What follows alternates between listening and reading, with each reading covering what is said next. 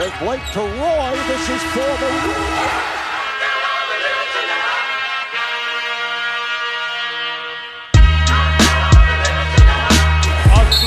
Wins the series. It's Lillard. He got the shot off. Lillard got it! Hello and welcome into the Backyard Blazers podcast. I'm your host, Connor Scott, and tonight I'm joined by your two favorite Blazer aficionados, Agent 011 Tyler Baggenstoss and KG, the big ticket, Kyle George. Okay, we could not be more excited for tonight's episode for a couple reasons. First and foremost, we've got a very special guest host with us tonight, a season ticket holder since 2016. He's the only member of this podcast to be followed by the Blazers official account on Twitter. The one and truly the only, known throughout Rip City as the real CVD. It's Corey VanDomelen. Corey, thanks for stopping by and lending us some of your time. I wanted to let the listeners know that Corey has specifically requested to move the recording to tonight, Friday, February 21st, because as a season ticket holder, he will be attending 2000's night in the Rose Garden. Yes, that's right. I'm calling it the Rose Garden, and forever will. Corey, first thing I wanted to ask you, coming swinging out of the gates, any special attire planned for the game to match the 2000s theme, as well as what throwback song, you being the DJ in every situation, are you most looking forward to? Absolutely, I have a plan for that. But first off, I want to thank you guys for having me on. Been a fan of the pod since day one, really, and been a fan of you guys since the Portland Pocket days. To answer your question, absolutely got to have the B-Roy jersey on for 2000. Yep. Oh yeah. And honestly, if I don't get some Yin Yang Twins, some Outcasts, I'm saying I am looking for a dime that's top of the line. You know, I'm talking. Cute Who's going to come out with the music for warming up? Cute face, slim waist, with a big behind. And if I don't get that, I'm going to be a little disappointed if I don't get some real Dirty South rap like was popular in 2000. Those are formative years for me, man. Those early 2000s. So that's what I'm looking forward to most, aside from hopefully a Blazers win coming Sunday. Absolutely. Okay. Reason number two, we're super excited for tonight's episode is because we are going to attempt to dive into all 5 decades of Trailblazer basketball. And that's because over the last couple of weeks, we've heard from some of you listeners, maybe people that came to school in Oregon for college or became a fan when Dame joined the team and the Portland kind of became a bigger market for a superstar. And with the Blazers' first game being back from the All-Star break tonight against the Pelicans, not a lot of recent news to cover, right? Nope. So what an opportunity to kind of let those fans in on what the Rip City culture has been, where its history lies, and kind of how we got to where we are today with this feverish culture around Portland, surrounding what was, for most of our lifetimes, our only professional sports team, now joined by the Timbers. Before we dive into the 5 decades of basketball, though, I'm breaking out a new segment tonight. Yes. Yes, that is right. Yes. Yes. New segment music. I love it. We are going with the new segment tonight, Through the Fire. Yes, absolutely a reference to Sebastian Telfair's legendary documentary about being drafted out of high school in New York to the Portland Trailblazers. Go. Yeah, he is, Kyle, but that's not really important. No, what's important was the living up to his documentary. name, man. Jailblazers. That's right. We'll get to that later. But the idea behind the segment is we've received a couple questions from our listeners and, of course, mostly our friends about some of the things they've seen from the Blazers this season or maybe some topics that have been on the top of their mind. And so in the spirit of throwing you guys through the fire, what we're going to do is put Lillard time on the clock. That's right. Only 1 minute. And I'm going to ask a question from the point of view of the listener who submitted it. And at that point, I'm going to toss that question to the Wolves. You guys are going to get 1 minute as a group to debate the outcome. And at the end of that, I'm going to go ahead and decide who went through the fire and was most persuasive for that topic. Oh, yeah. There's a winner in this segment. There's a winner for every question in this segment. Okay. Also, the questions came from friends and maybe parents/sisters and family. Anyone. Fans of the show. Fans of the show. I just need to clarify. Well said. Okay. Thank you. It was well said. Anyone's welcome. Okay. That is Absolutely. true. Well said. That is We're true. a very inclusive podcast. Yeah. All inclusive, some would say. All inclusive. Our first question comes from a fellow Linfield Wildcat and good friend Tim Hawkins, who is currently watching the Blazers from over in Idaho. Tim wants to know, Gary Trent versus Anthony Simons, who will develop into the more key figure in the Blazers' future? Ooh. Definitely focused on the youth here. Okay, I'm going to put 1 minute on the clock, and Corey being the guest, I'm going to let him kick this one off. Wait, is 1 minute between all three of us? Oh, yeah. Oh, so you shit. better get your topic and Okay. statement in there. And right. here we go. Corey. I'm going to absolutely go with Anthony Simons. His athleticism from day one has jumped off the court. Gary Trent Jr., great pedigree with his dad playing for the Blazers, coming out of Duke, has shown a lot of heart for a couple stretches, especially the last couple weeks. Yep. Playing hard, shown good defense, but I think Anthony, with his scoring ability, his calm demeanor, has shown consistently that he is going to be the higher ceiling moving forward. Yep, I got to go Anthony over Gary Trent right now. He has more potential. I think that they can both play the 1 and 2, or Anthony can play the 1 and 2 rather, and Gary can only play the 2.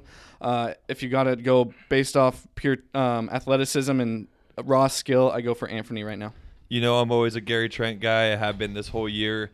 Unfortunately, I can't pick him in this argument. I also got to go Anthony. Okay. You guys have already said it. You know, the potential's there. He's a freak athlete. I love Gary Trent. I love the energy he brings every game on the defensive end of the court. He's a great shooter, but I got to go Anthony in this. Yep. Perfect. I love Trent's fire. Perfect timing, and that wraps it up. In this case, since you all agree, I guess my only choice is myself here, taking Gary Trent Jr. What the? And that is because of this. Did you audible that in your head? No, I You know, didn't. I had you this had a different prepared, answer, and then actually. you- I had this prepared. Read my fake notes. This being that, I think with where Dame and CJ's contracts are, asking Anthony to wait with his raw talent and his skill is not that he has the choice, but I think he's a bigger trade piece than Gary Trent Jr. So this prediction comes more from the fact I think Anthony might not be on the roster a season or two much longer, whereas Gary Trent is a role player that's going to roam the 3-point line, 3 and D. So I'm saying he's going to be more pivotal in the Blazers' future because he'll be a part of it. All right. I disagree, but that's fine. Yeah, hey, that's fine. That's fine. It's not fine. Get the fuck off the podcast. All right, second question comes from the family portion. Tyler's very own sister, an avid Blazer fanatic, Tana Baggenstoss. Tana had some issues with All-Star Weekend, specifically the dunk contest. I think it's safe to say we all did. So Tana omits that, sure, Aaron Gordon, she agrees, should have won over Derek Jones Jr., but her argument is Pat Connaughton should have been who was facing off against Aaron Gordon in that final, not Derek Jones Jr. And the main portion of this argument comes because Tana argues the best dunk of the whole contest was Pat Connaughton going over Giannis, ball off the glass before flushing it through with two hands. Kyle, I'm going to go to you first on this one. Do you think Tana has a point here that Patty Fastball, former Blazer, beloved by Rip City in his 3 years, and Notre Dame, fighting Irish, Corey? Go Irish. There it is. What do you think? Patty gets screwed? I'm torn here because last podcast I did predict Patty to win, and so part of me is wanting to agree with Tana. Yeah, which ridiculous claim, right? Well, a Blazer fan to your core. hey, Patty Fastball, he's a goat, all right? Love him. Unfortunately, I have to disagree with Tana here. I do think that the two guys that were in the finals were the guys that should have been there. You know, I think Gordon, while he may have been screwed over as far as winning the contest, I do think he belonged there. I wanted Patty there, Tana. I'm there with you. I wanted him in that, but I just don't think I can agree. But okay, so she has a point with Aaron Gordon. With Aaron Gordon getting screwed, at the final, yes, but yes. to make it to the finals, she has a decent argument with Pat maybe doing a better dunk than Jones Jr. Yeah. Yes. Yes. She even said it was better than Tacos. Pat Tacos. his credit, which is fair. Yes, and I feel like this happens to every Blazers in the dunk contest. It's happened to Rudy Fernandez too. What I'm the with heck? Oh, okay. Already out of time. Tough not to give that It happened to one. Rudy when he was in the dunk contest. He did the around the back off the glass and then dunked it, and he the got minute's screwed up. over. Hey, even Dame The threw the minute's leg. up. Sir. Excuse me.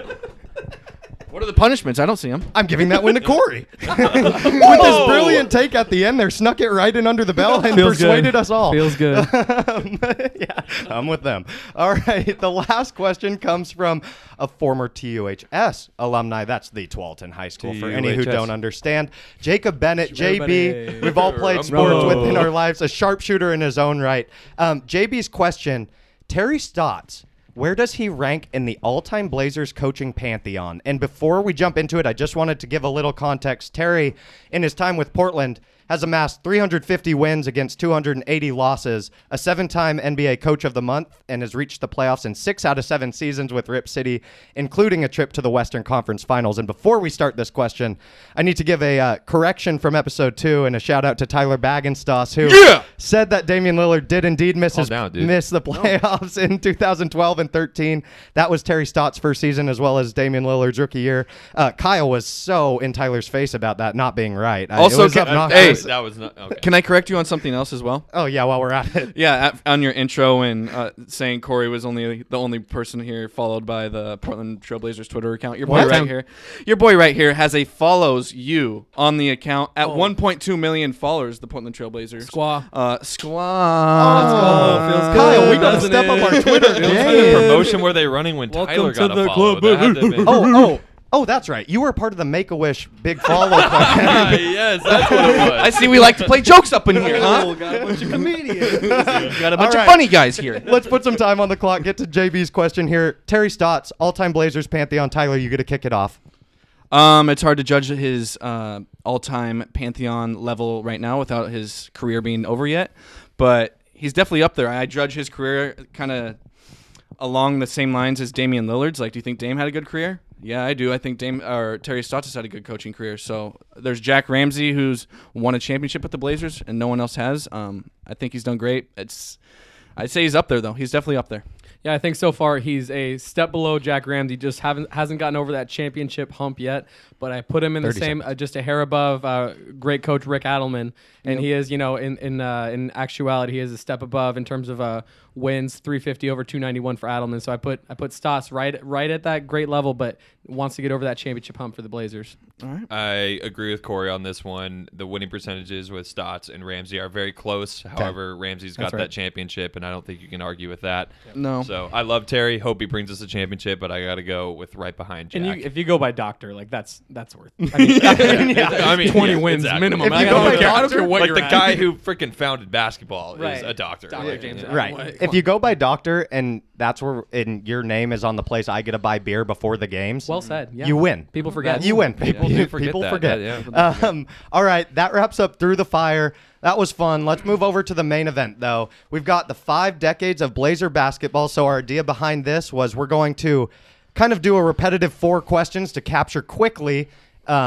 what each era was about. We'll be rotating who makes those selections. Let's jump right into it. Here's McGinnis. Lucas comes out. McGinnis for the tie. It's off. It's over. Portland has won the championship. 109 to 107. They've gone wild in Portland.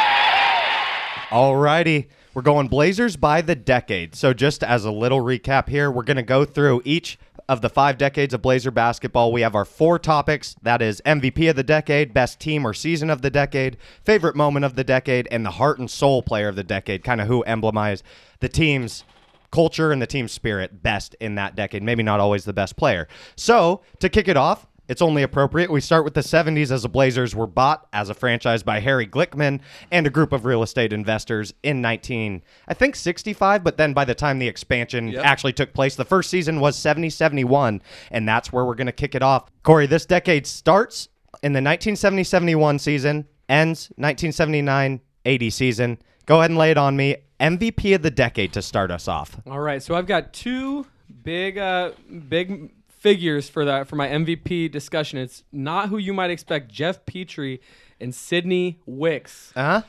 Right, both of them in their 5 seasons averaged over 19 points. Wicks, who of which over 20 points a game in all 5 of his seasons, over 4 assists per game, plus his rebound stats. Jeff Petrie, more of a offensive, having good assist numbers, over 4.5 assists in each season.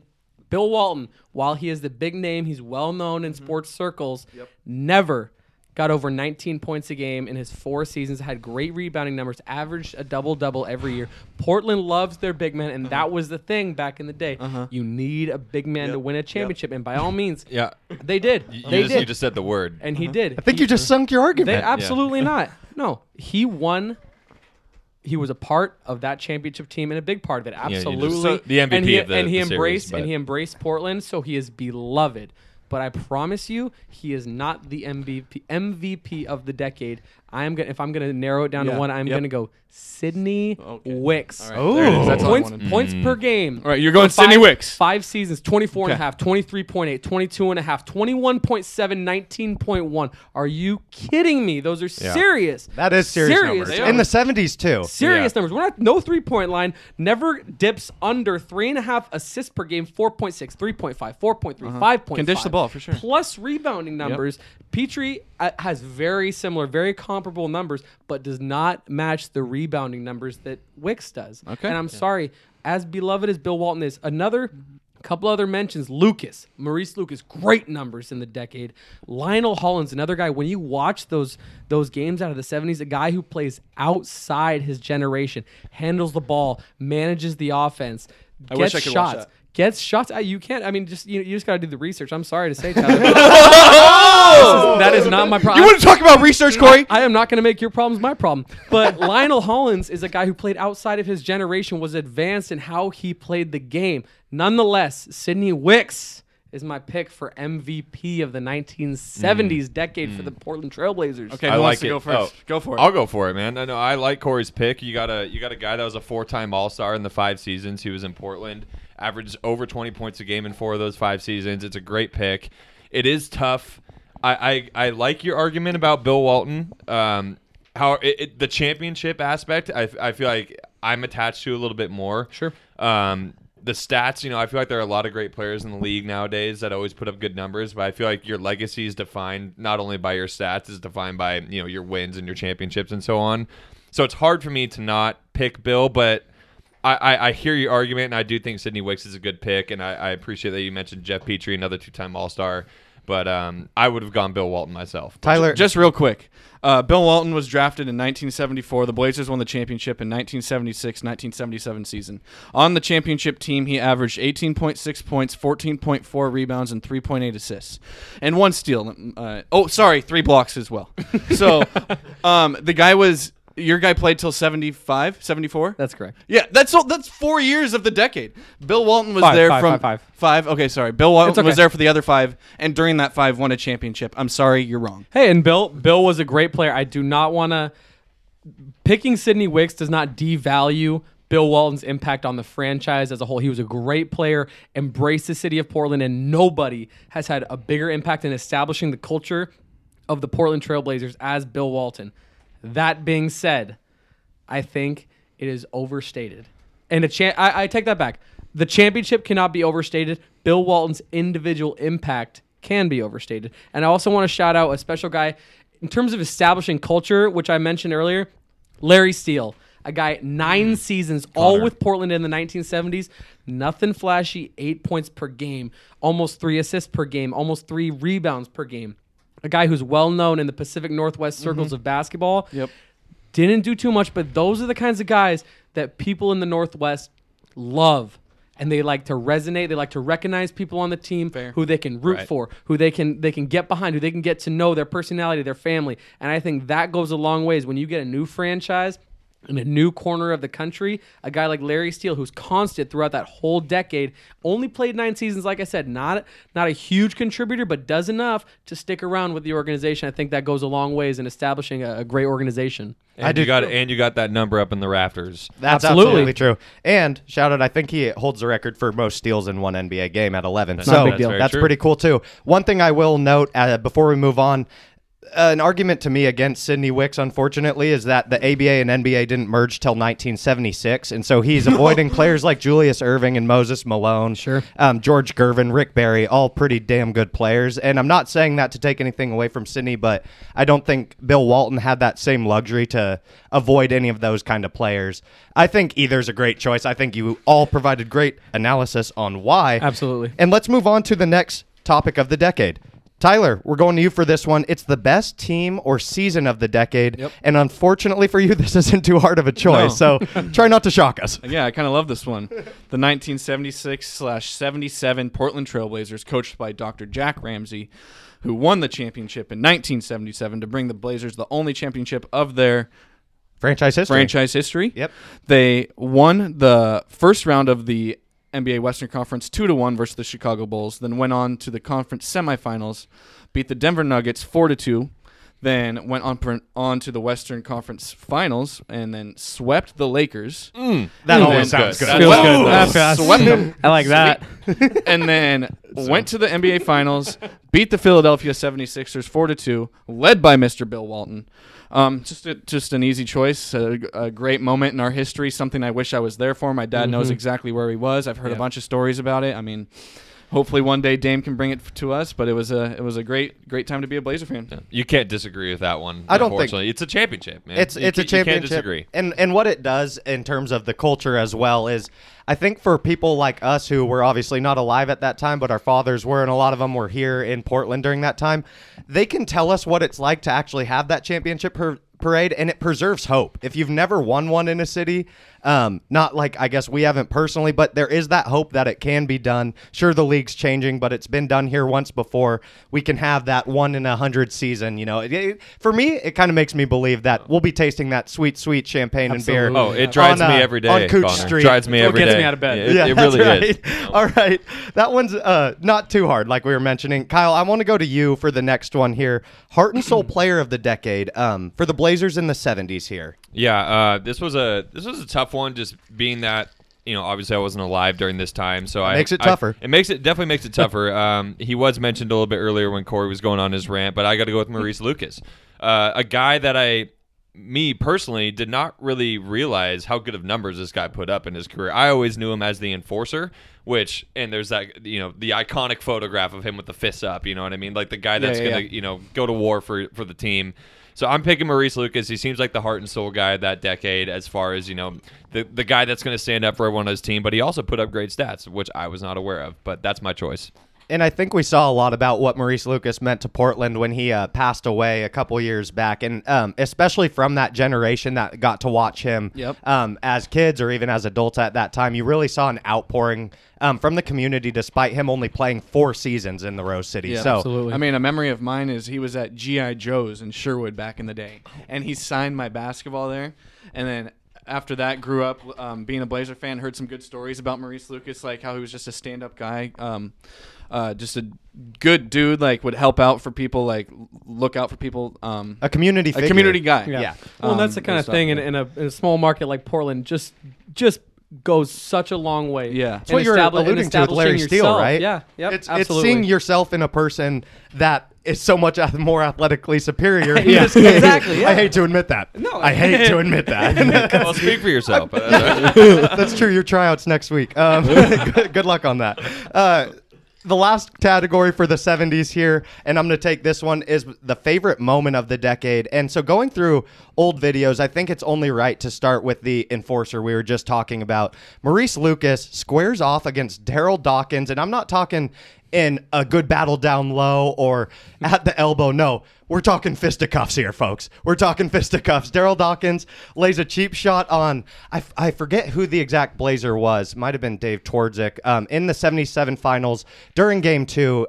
While Philly's already up by quite a bit, ready to win this game, takes out our player on a fast break. Maurice Lucas comes out of nowhere, lays a flying elbow to Daryl Dawkins' head. And please, folks, right now, look up Daryl Dawkins. Yeah. That's a big guy. Not a small and a man. scary guy. Yeah. Maurice Lucas, big man, scary guy. Yep. Those two went yes, he was. Those two went at it.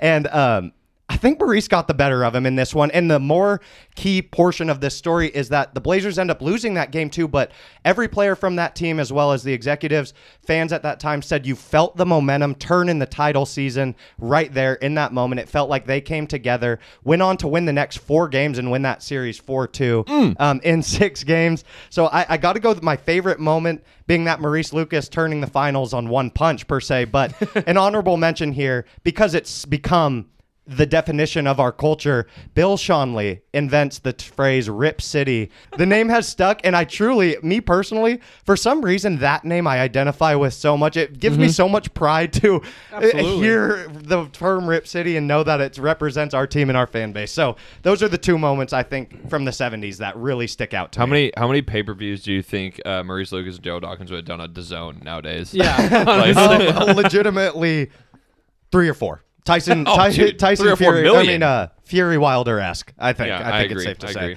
All right. Moving on to the 1980s here, starting on the 80-81 season, running through 89 and 90. Very interesting decade here, as of course this is the decade that brings Paul Allen into the ownership position in 1988. Takes over the Blazers at age 35 for the cool price of $70 million. So the good Time news value here. money. What's that No. nowadays? Wait, good news is here, folks. We have 11 years. Corey, you have less. Sorry, 9. 9 years to make $70 million and buy a franchise, and now it's going to be like 400. No problemo. Billion. Right, we have time, is all I'm saying. We can catch Paul still, but in the 1980s here, I want to start this time with Tyler getting to answer who the MVP of the decade was. Yes. So another decently easy one for me. I'm going to go Clyde Drexler on this one. He was drafted in the 1983 to 84 season, and really broke out in the 87-88 season, where he was averaging 27 points, 8 rebounds, and 6 assists. The guy turned our team around to having a 54 record to a 59-23 record in the second in the NBA Pacific Division, led by Rick Adelman. The guy's a stud. We all know about Clyde Drexler. I wish I could have grown up watching him. I did this research next to my dad, by the way. Oh, so okay. shout out That's my dad. good. No, that's good. Jerry Baggins some style. perspective. Yeah, I like that. And it helped a ton. And what he said was crazy athlete with clutch gene is basically what it broke it down to. Good combo. And there might be a little bias here, but the way I've heard it told is Clyde was the second best shooting guard in the NBA. Unfortunately, the best one was Michael Jordan. Yeah. So He's okay. There wasn't much of a but comparison. very well respected. That's in what the I NBA. mean. Like, I think people commonly agreed he was kind of the second best version of MJ at the time. Just unfortunately, that first best version was pretty damn good. Yep. All right, best team or season of the decade, because I think we can all agree on Clyde there, right? Yeah. Yeah. I mean, the Oh, Clyde yeah. is No tough. doubt. Tough to beat. I'm going to go with the 89-90 Blazers. Pretty easy choice here as well. It's the second finals appearance in franchise history where the Blazers get off to a hot start. They win the first game in Detroit. Game 2 in Detroit. They steal one of the games in Detroit and then go on to lose 4 straight. Unfortunately, losing that one in 5. Bad boy Pistons grabbed their first championship out of 2. But that team was really special, led by Clyde Drexler. I think Terry Porter was on the team. And from what I've read about, the real key ignition to this team was Buck Williams. When he came over from the Nets, it sounds like getting rid of Kiki Vanderway despite his legendary performances and putting an emphasis on kind of chemistry and defense really led to a special season for 89-90. Just the starting 5 on that team was Clyde, Terry Porter, Jerome Kersey, Buck Williams, and Kevin Duckworth. All studs. All studs under the age of 30. Everyone knows those names. And just a brick wall. And then you had Yeah, that is God some bless. men. 23-year-old Cliff Robinson off the bench too. Just so you know, yeah. Oh, That'll God. do it. You are not wanting to meet any of them in the paint. No, you are not. No, you are not. Kyle, I want to go to you for the favorite moment of the decade here.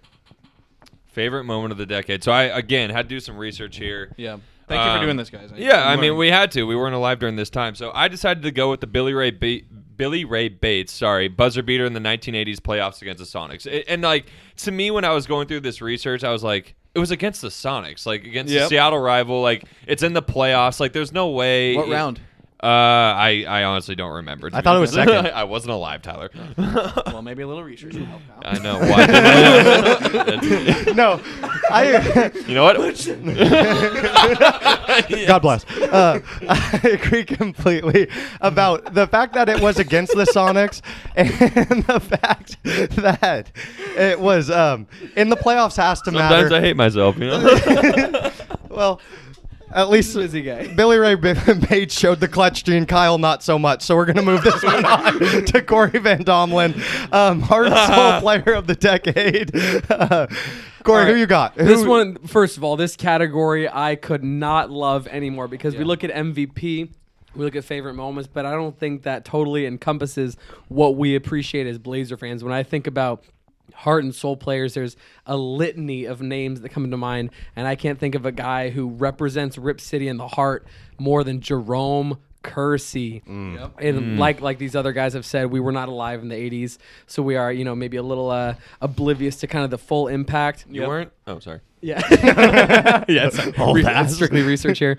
But in terms of just the absolute punishment that he laid down on opponents, on coaches, and on the rim. God bless America. The man was just a force in the paint, a great teammate, and you saw, as Connor mentioned before, in just the outpouring of love that was shown by the Portland community and even the Greater Northwest and the NBA community as a whole. And aside from that, you look at guys, aside from Jerome Kersey, a Kevin Duckworth, a Buck Williams, who were just forces for those great 80s Blazer teams who were enforcers, who took no crap from guys in the paint. And that's what it's a weird dynamic to be a Blazer fan, because you kind of identify with your players and you want them to kind of raise the level and give some notoriety to our region and to want to be in the news, want to be in that national spotlight. And those guys did that every single week, just took no crap. Right. I want to even, give more praise to him. A guy that averaged 19, 17, and 16 for 3 straight seasons, shooting over 47% for those 3 seasons. Like a guy that, I agree, heart and soul player, but also, loaded up the stat sheet at times. Yep. And another thing, got better and better with every year. Which as you look at kind of the culture that the Blazers have established and have maintained throughout the years, it's of drafting guys or of acquiring guys who improve year over year. It goes points per game increase every year until into his later years. But his rebounds per game too, leading the team, leading the league, just being a guy that you can depend on, a real lunch pail type that you never have to question about his effort, about his intensity, about his commitment. So I think for those reasons, he's my heart and soul player of the decade without question. Right on. I think those are great choices. And so far through this portion of the podcast, I think 2 things have kind of come to light. One being that the 4 voices you're hearing right now, we've established none of us born in the 80s or earlier. The other thing we've established, I think, is as Portland fans, being a smaller market, you tend to get a little bit of like a little man syndrome a little bit. You want to be heard. And so when you have these guys standing up for you and taking no crap, as Corey's mentioned, I think you really feel like someone's taking notice of you as a fan base or whatnot, or a smaller market. And so you have a natural tie to guys like that. Let's move into an era we were born in, the 90s. Gives us a little bit more reference. I'm going to start us off here with the MVP of the decade, and I think it's safe to just get this out of the way quick.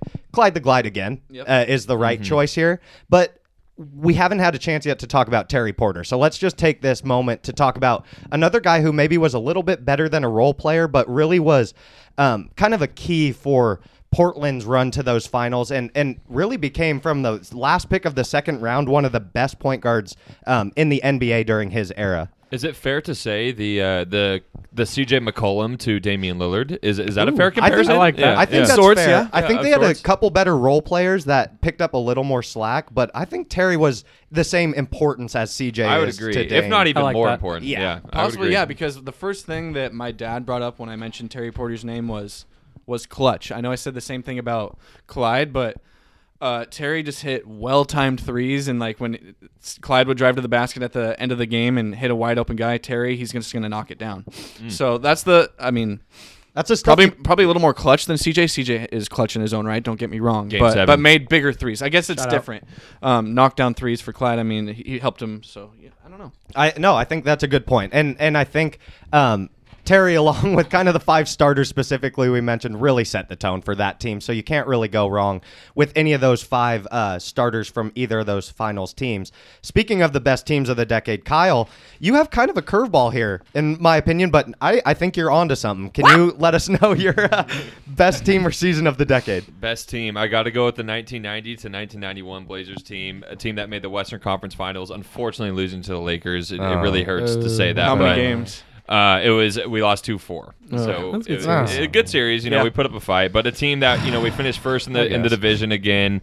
A great team. We alluded to the starting lineup earlier, where it was who was it? Clyde, Terry, Duckworth, Jerome Kersey, Buck Williams. Same guys, almost same team, but another iconic team. Unfortunately, we weren't able to make it to the finals that year, but just a great overall team. I think they made it the furthest out of any other team in the 90s. So and I think, did you already mention going into the playoffs the best record in the NBA? Best record in the NBA, first in the division, 63-19. Love that. That's a lot of wins right there. That's a lot of wins right there. Not mad about that one. Yep. Corey, coming over to you. Favorite moment of the decade? You have a lot to live up to after the 80s. Favorite moment of the decade? I'm going to go with that team that Kyle chose, that 1990-1991 team, and this is what is known as the perfect quarter. For those of you who are not alive, I implore you, go to your local YouTube channel, search the perfect quarter. I don't even think you need to search Portland Trailblazers because it's that well known. This is November 25th, 1990 versus San Antonio. God bless America. You have not seen a display of basketball like this in your life. 49 points. Woo!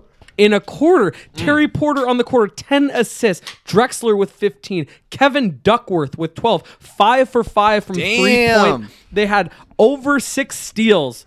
Let me tell you, if you want to watch some beautiful basketball being played in an era where they pride themselves on toughness, on effort, on execution, the perfect quarter is the epitome of basketball as it was meant to be played. And that perfect quarter in that 1990 team, that November night against the Spurs, is exactly what Dr. James Naismith envisioned when he invented this beautiful game. An equally beautiful description and delivery there from the real CVD. Thank you. I don't know. Does anyone have anything to add? Kyle's over here wiping off his tears. I don't. I mean, that was beautiful. I'm so happy to hear it. You know, It was magical. Let's Happy to hear. let's all try to move on. Gotta clean up. Heart and soul Take 5. player of the decade. We're going over to you, Ty. This name might sound familiar. Yes. So a man that is worth 2 decades. I think Jerome- that's well said. Thank you. Jerome Kersey. So the man was drafted at 22 years old in 1984-1985 season. And then played until the 1994-95 season with the Blazers at age 32 before he was traded to the Lakers via my dad. So don't quote me on that. Nice. No, that's perfect. Yeah, so Thanks, then Jerry. traded to the Lakers. It doesn't matter God bless. what year it was. And it just matters when Jerome Kersey was on the court. He was the heart and soul player of that team. Sure. All over the floor, diving anywhere, playing defense, never backing down to any challenges. We'll guard a guy twice his height. Doesn't matter. It's Jerome Kersey. This just is what it is. I love that take, Tyler.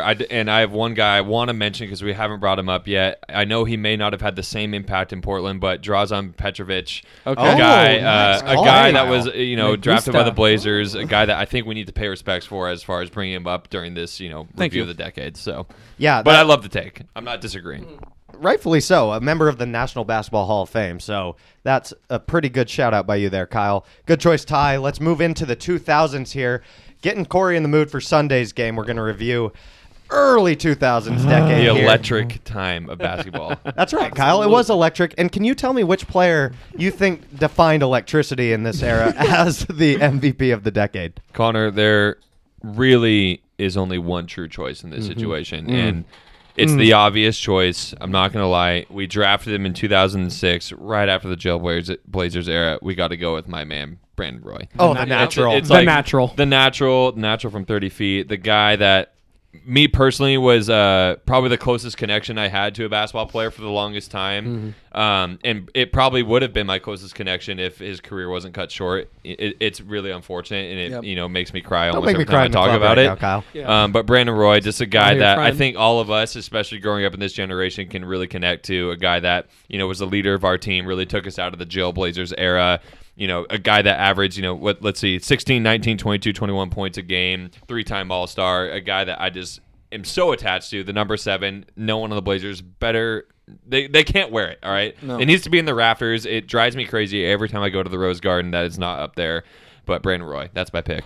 I mean, that's a great choice to me. I think. You have no arguments against you. No, Yeah, thank you. I don't think so. Yeah. Let me put it that way. There are some other guys. Don't get me wrong. There Even is, the of guys course. in the Jailblazers here, there's a lot of great players that we have. But unfortunately, when it comes to the impact, the legacy for Portland in general, it's got to be Brandon Roy. I mean, right? he was legitimately the guiding light out of the rebuilding phase and brought us into kind of the phase we're still in and being competitive and being a really scrappy Western Conference, I don't know, borderline contender. That might be even bold. Agreed. But it also holds some extra significance to the whole Pacific Northwest, being a guy that went to UW and I believe played all 4 years there. I might be wrong, but and made a deep run in the tournament. We'll remember with Nate Robinson.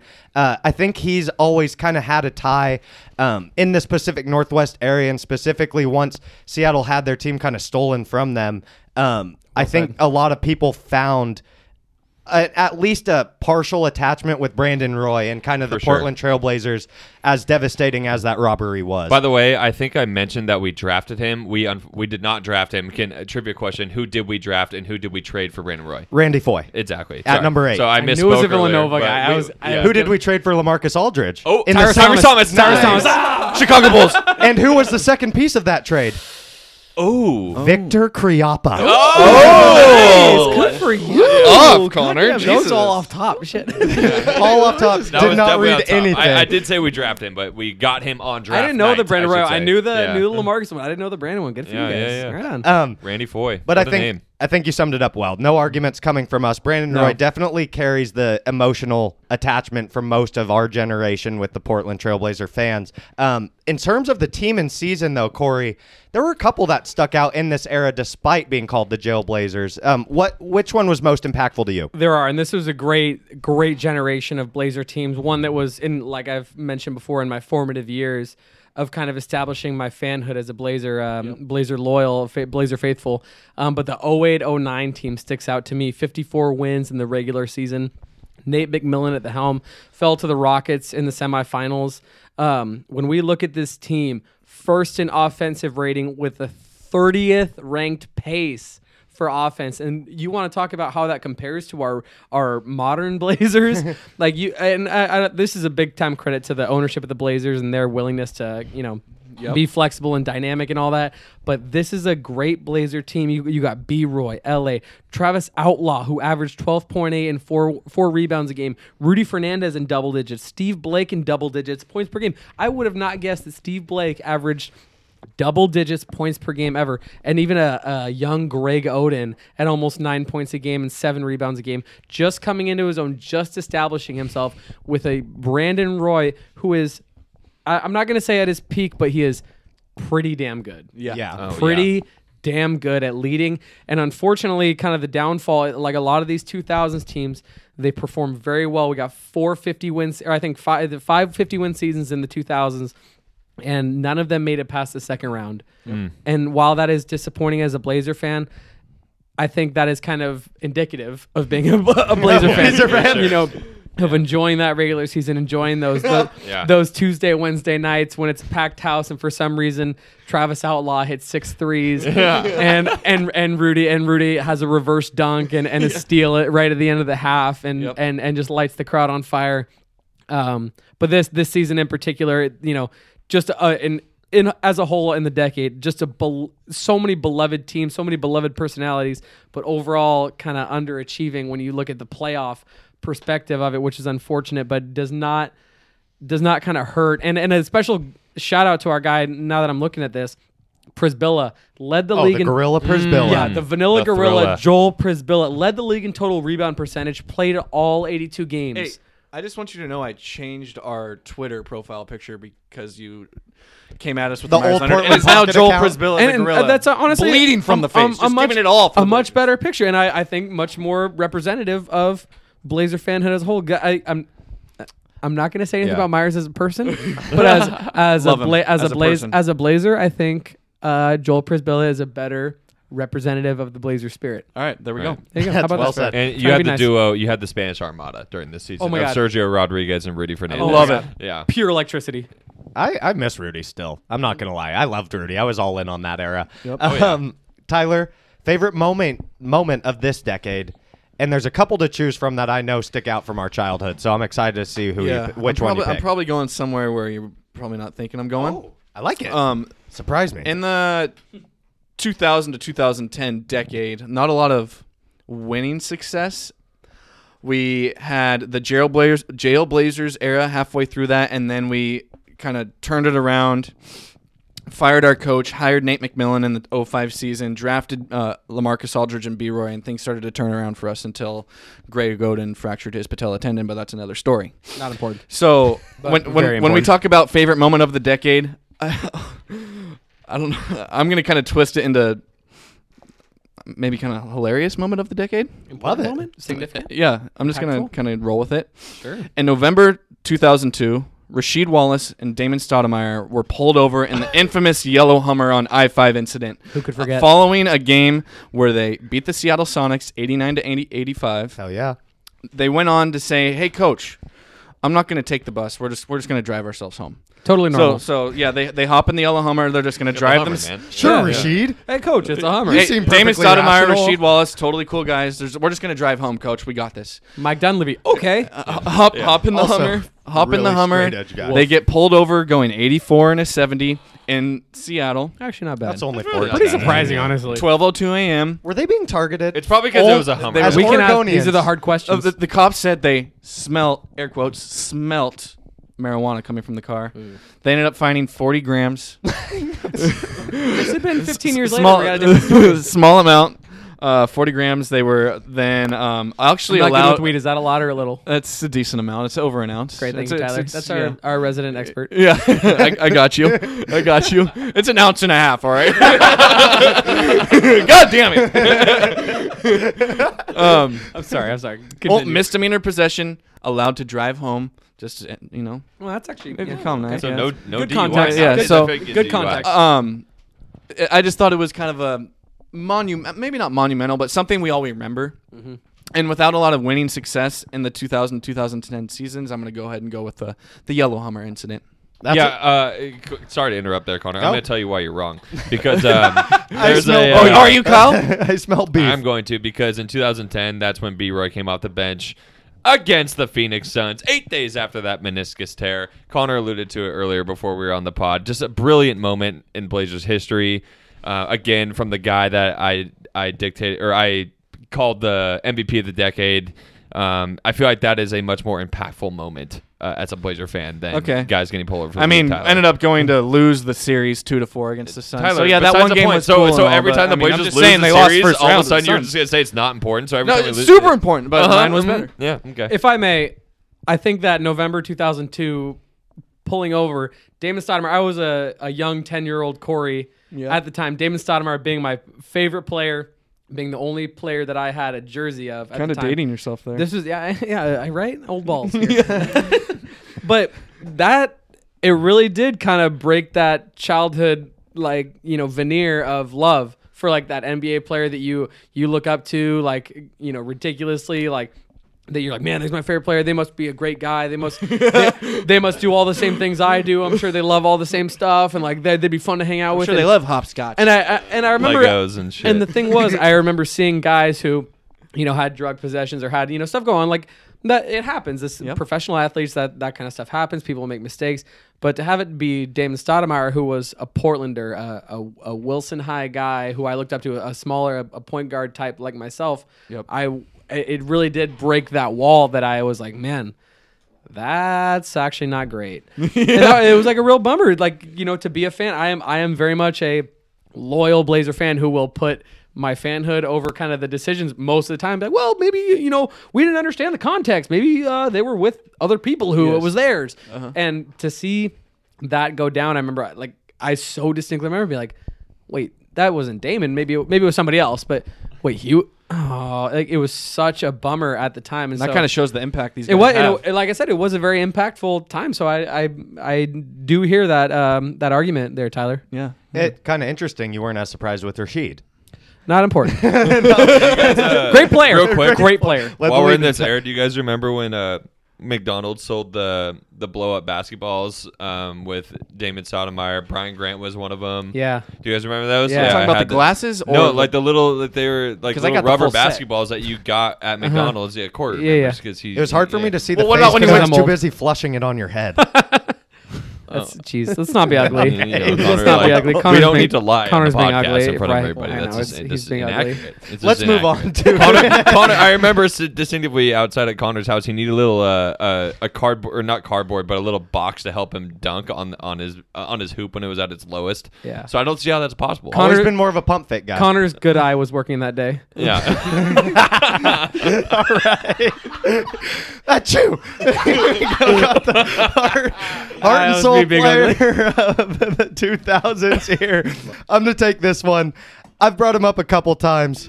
I'm going with Rasheed Wallace. He's I'm still getting over it.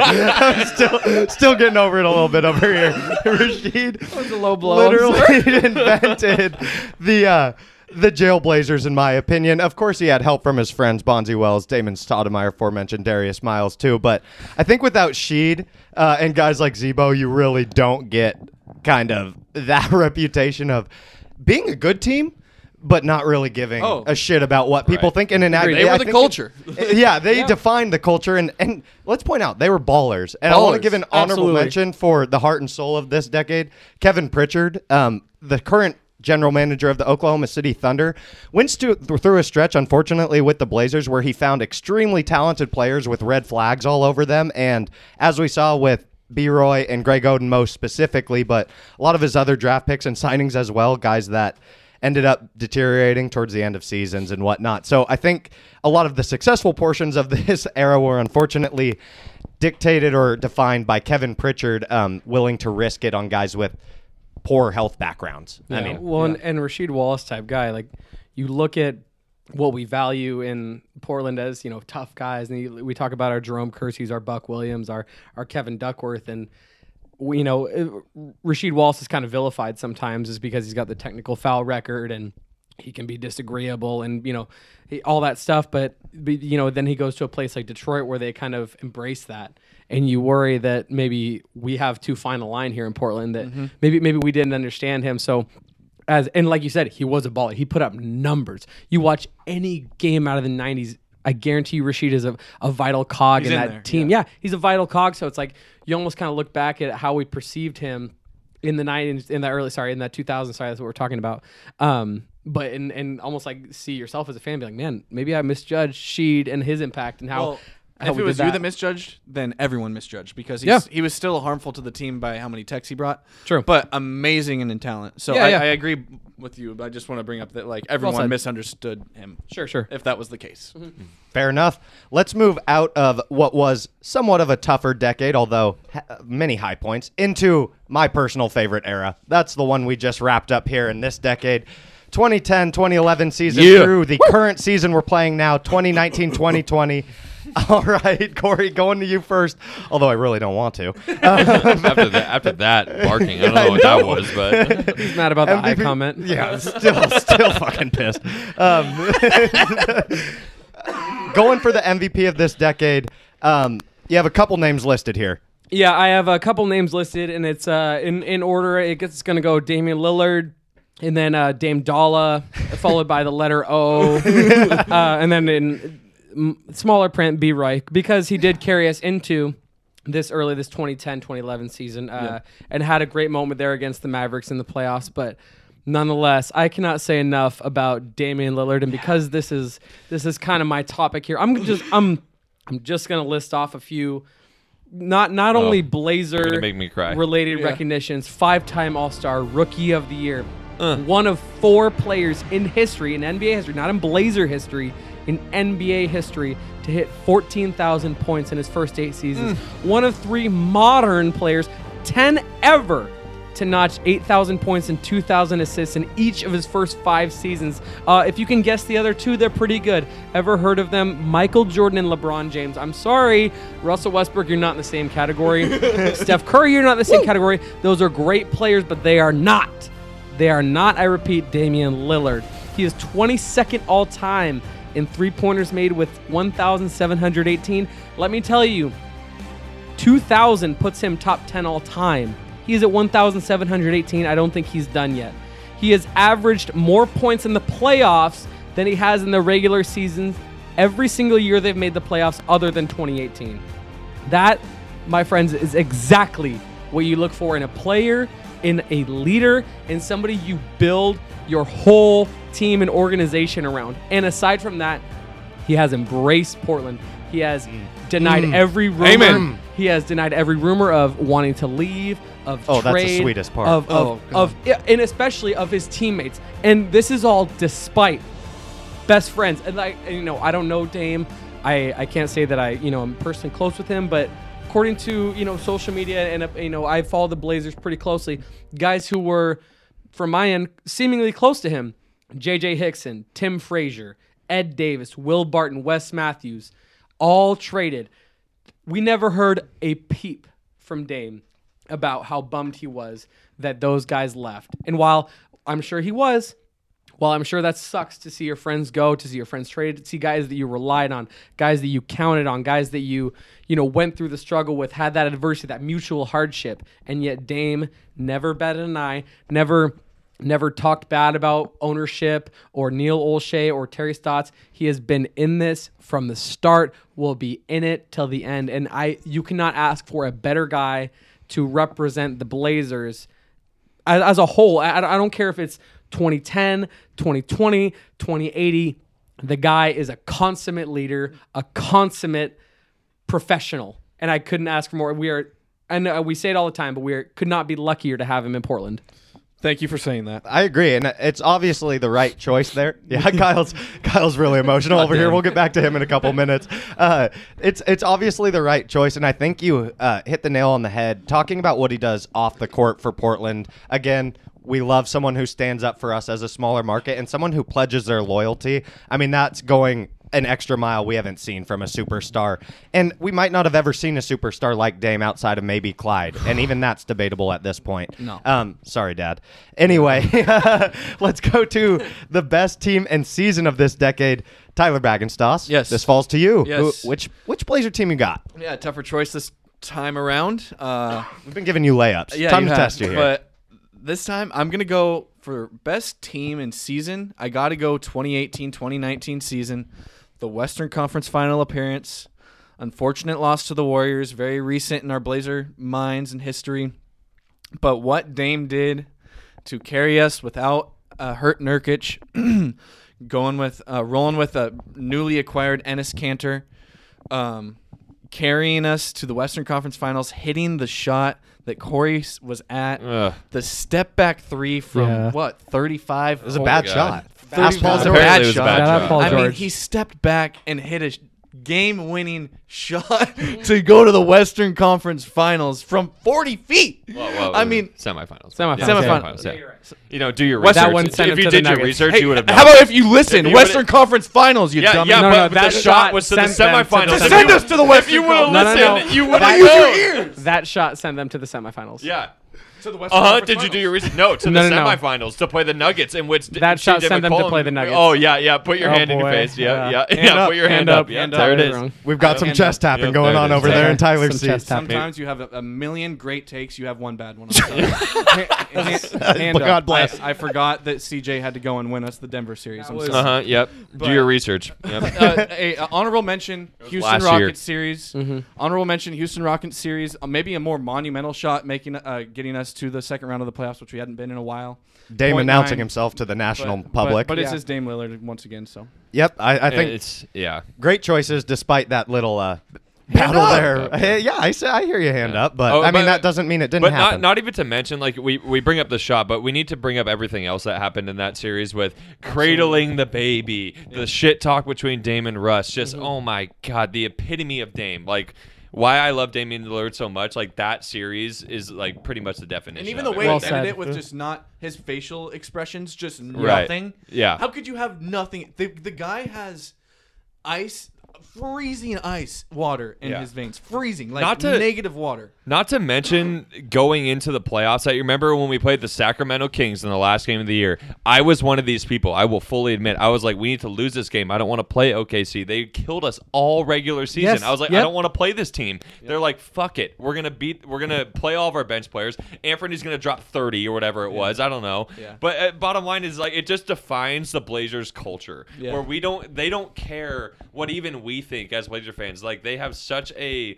structured culture and they all have such belief in themselves being this small market team, and Dame is just a leader of it, and it just makes me love him even more when he proves me wrong like that. So I absolutely. cannot love Damian Lillard And more. the context of the season, Kyle, you're so right, matters so much when you talk about Nurkic going down, when he's playing at the peak of his game, and the offense is flowing, Stotts' system is, and I mean, really starting to hit its stride. Really cooking. And then it seems like right as we, are hitting our stride, and the Blazers are just going to set the league on fire, which they already are very good. It just comes crumbling down to seemingly, and yet our leader in Dame just says, no. Yeah. We are not done. Look at me. Look in my eyes. We are not done yet. And not only does he say that, but he follows through, and he gets the belief of Can guys. never doubt that guy. Yeah, of CJ McCollum, of Enos, of Rodney Hood, of guys who show up midseason and aren't sure about Portland, who don't know anything about Portland from Tacoma.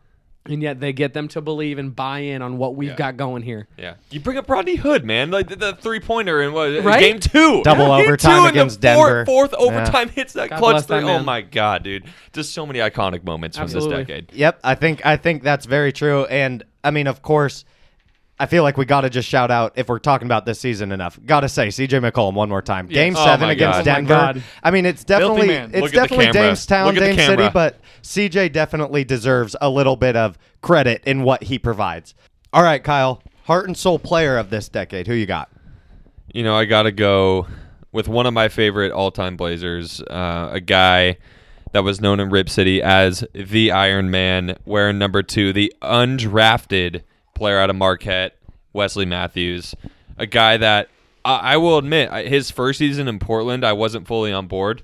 He was a guy that I personally just didn't really think brought much to the table. I know he was starting in for Brandon Roy while Brandon Roy was injured, so he was getting a lot of minutes, and I think it was because I was such a big B-Roy fan, and he had such big shoes to fill. I was like, I don't really know about this guy. Like, I'm not really sure how I feel about him, but, you know, over time just became, again, one of my favorite Blazers of all time.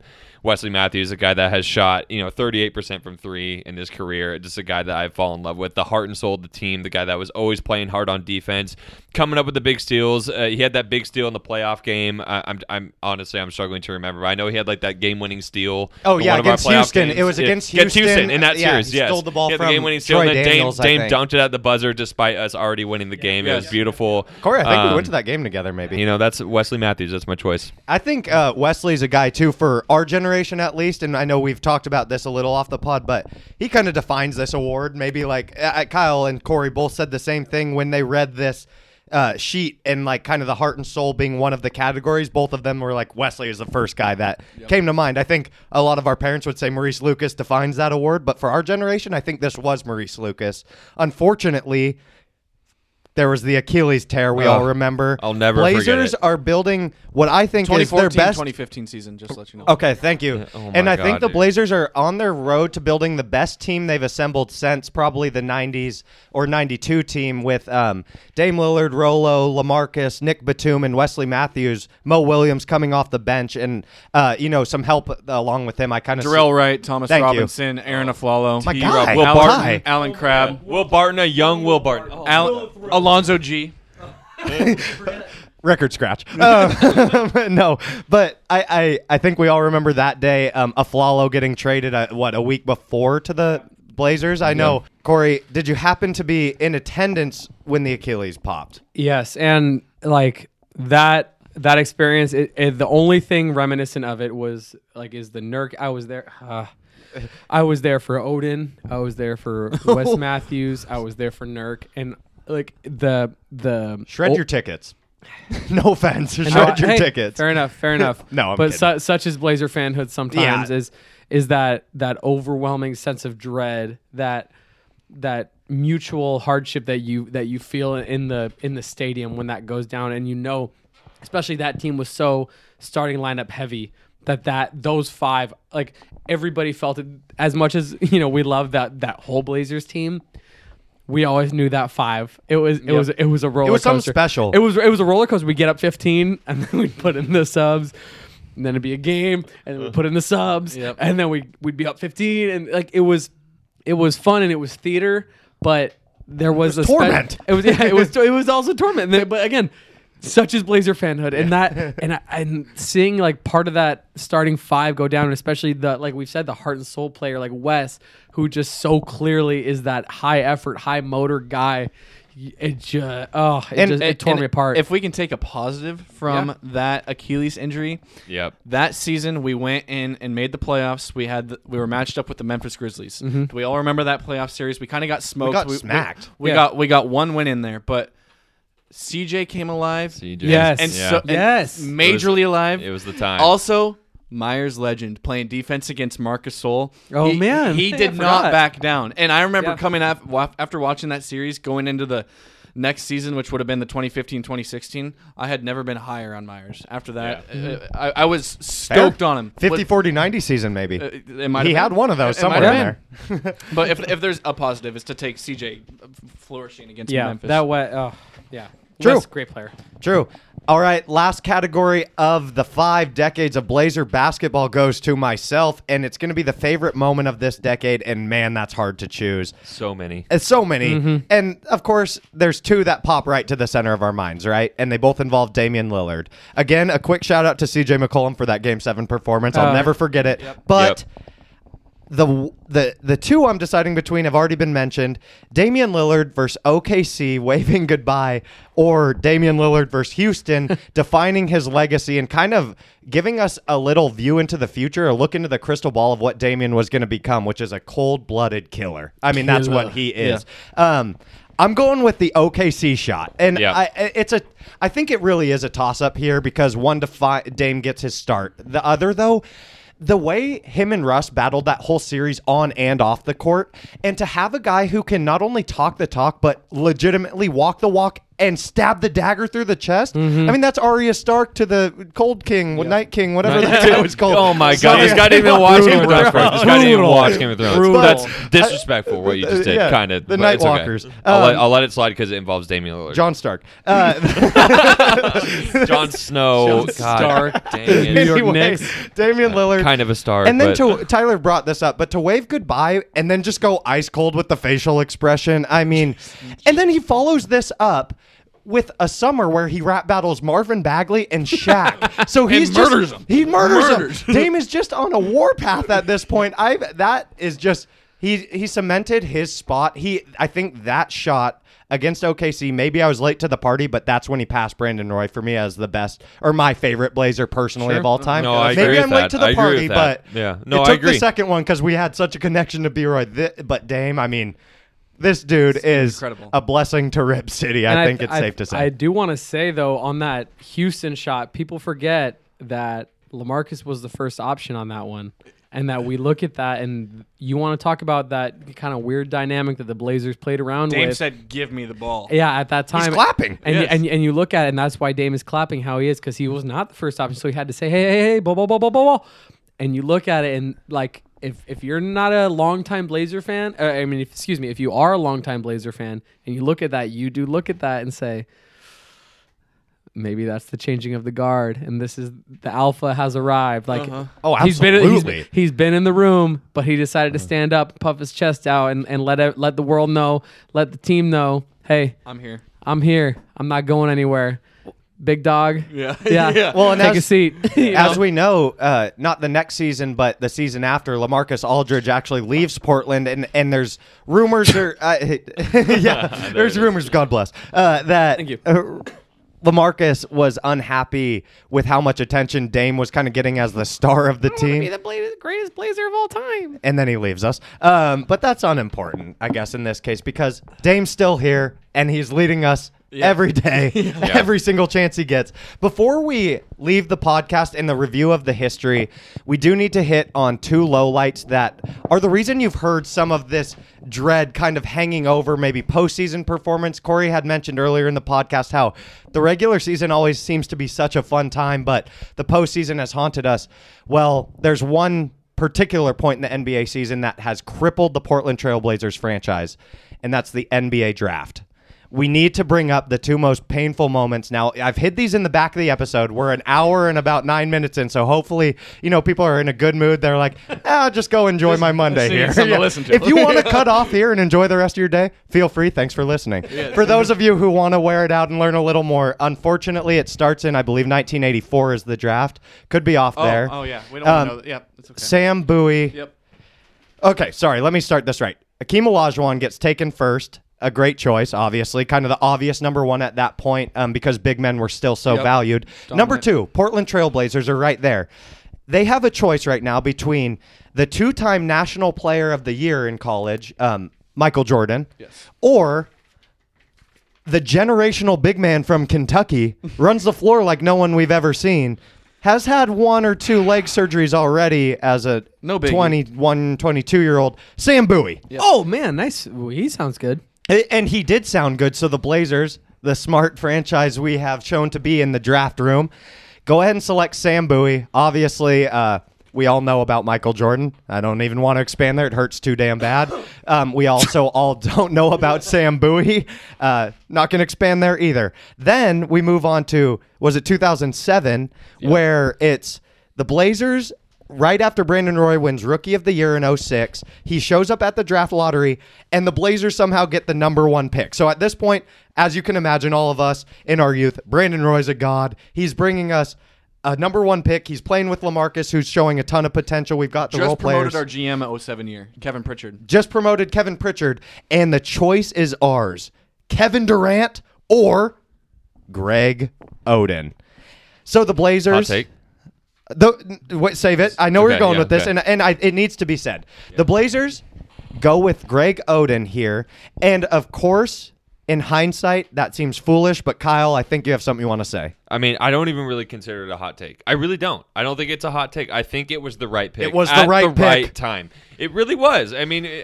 We're wrong now, but it was the right pick. It was the right pick. A guy, a 7-footer, and I believe in his career was like 62-20 when he was playing the Blazers lineup. That's how good we were. And I will specifically remember forever Oden. It was obviously not his rookie year because he was injured and out for the whole season, but his second year, the first game that the Blazers played, that the trio in Boston with Ray Allen, Paul Pierce, Kevin Garnett. I remember going to that game and watching Greg Oden just put on a fucking show on Kevin Garnett. I think he was like 22-12 or something like that. It was along those lines. I mean, I'm spitting off the top of my head here. But a guy that I truly believe if injuries did not cripple him, a guy that would have been a legit, a generational talent at the center position. I really do believe that. Tyler, you have some thoughts. It looks like you're conflicted. It's hard to get behind that take when you already know what happens with the career and all, but I like to be on your side as a Blazer fan. Right. It's just hard to be. Well, we're talking Kevin Durant. We're talking obviously. KD. It hurts to say this out The loud, question- Tyler, but I just think it needs to be said because I think it's... You know what? I think the media... I'm all in. I think everyone... Right it's pick. so easy to look in hindsight and be like, oh, what the hell was Portland I'd thinking also at like that to time? I point- don't think that was really the case. I think it was the right pick. It just didn't work out in our favor. At the time, I was clapping so hard. And I'd like to point out also that the NBA in 2007 is not the NBA in 2019 where we're Yes. hucking threes Right. and playing Yes. positionless That's a great basketball. I mean, it was just Everyone transitioning had to a that. center, and we had the Rookie of the Year at shooting guard in Brandon Roy, who Right. himself was a 6'6" guard. I'm not saying that's not a good reason not to take Kevin Durant. Kevin But it was Durant's a one of the shooting guard best. heavy league at the time. Right, and It's a so great we point. thought It's a we great thought we point. had our scorer, we thought we had our leader, we thought it might conflict, is my suspicion and what Yeah. we read. Oh, yeah, and tough that to Greg blame. Oden, when we thought he was like Kyle had just mentioned, a generational talent on his own, fills a need. So it Yeah. did Even make if KD sense. is good, you're still banking on Greg Yeah. Oden being, good, and but if, everyone said Greg Oden should have gone number one. Well, you I guys think- remember? Like Theo everyone was saying Ratliff in he the middle yeah. was a terror. Hey, whoa! He had 9 blocks in Yeah, game. he was. Theo Ratliff. He was great. All right, and we had the Thriller. Yeah, the Thriller was good too. Alrighty, that's going to wrap up this week's Backyard Blazers episode. As always, please feel free to reach out to us on Instagram at The Backyard Blazers or via text or email at thebackyardblazers@gmail.com. We love hearing from you as always. If you have topics, suggestions, how we can make this better, we're here to serve you, the listeners, so send them our way. If you enjoy what you're hearing, please also review and subscribe to our podcast on Apple Podcasts and share with some of your NBA-loving friends. We'd really appreciate it, as we already appreciate all your support so far. Thanks to everyone who is taking the time to listen to these and provide some feedback for us. We truly listen to every single one of those and try to make it better. So Hit us y'all up, are the hit us best, up. and keep hitting us up. Now, thank you to our sponsor for tonight. That's right. It's TT&L Sheet Metal. The Damian Lillard of sheet metal industry, people are saying, and the only one the Backyard Blazers trust for all of our sheet metal needs. Well said. The only one for all of our sheet Well metal said. needs. And we have a lot. Thank you to Corey VanDomelen for taking time out of his week to sit in with us and share his vast Blazer knowledge. Shout out. Corey, you're an electric factory. We already knew that. I think this episode shows everyone else a little bit of that as well. You can follow them at TheRealCVD on Twitter or Instagram.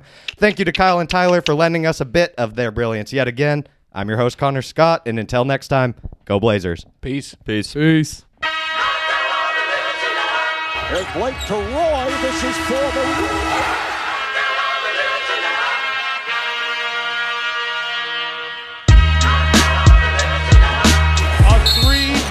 the series.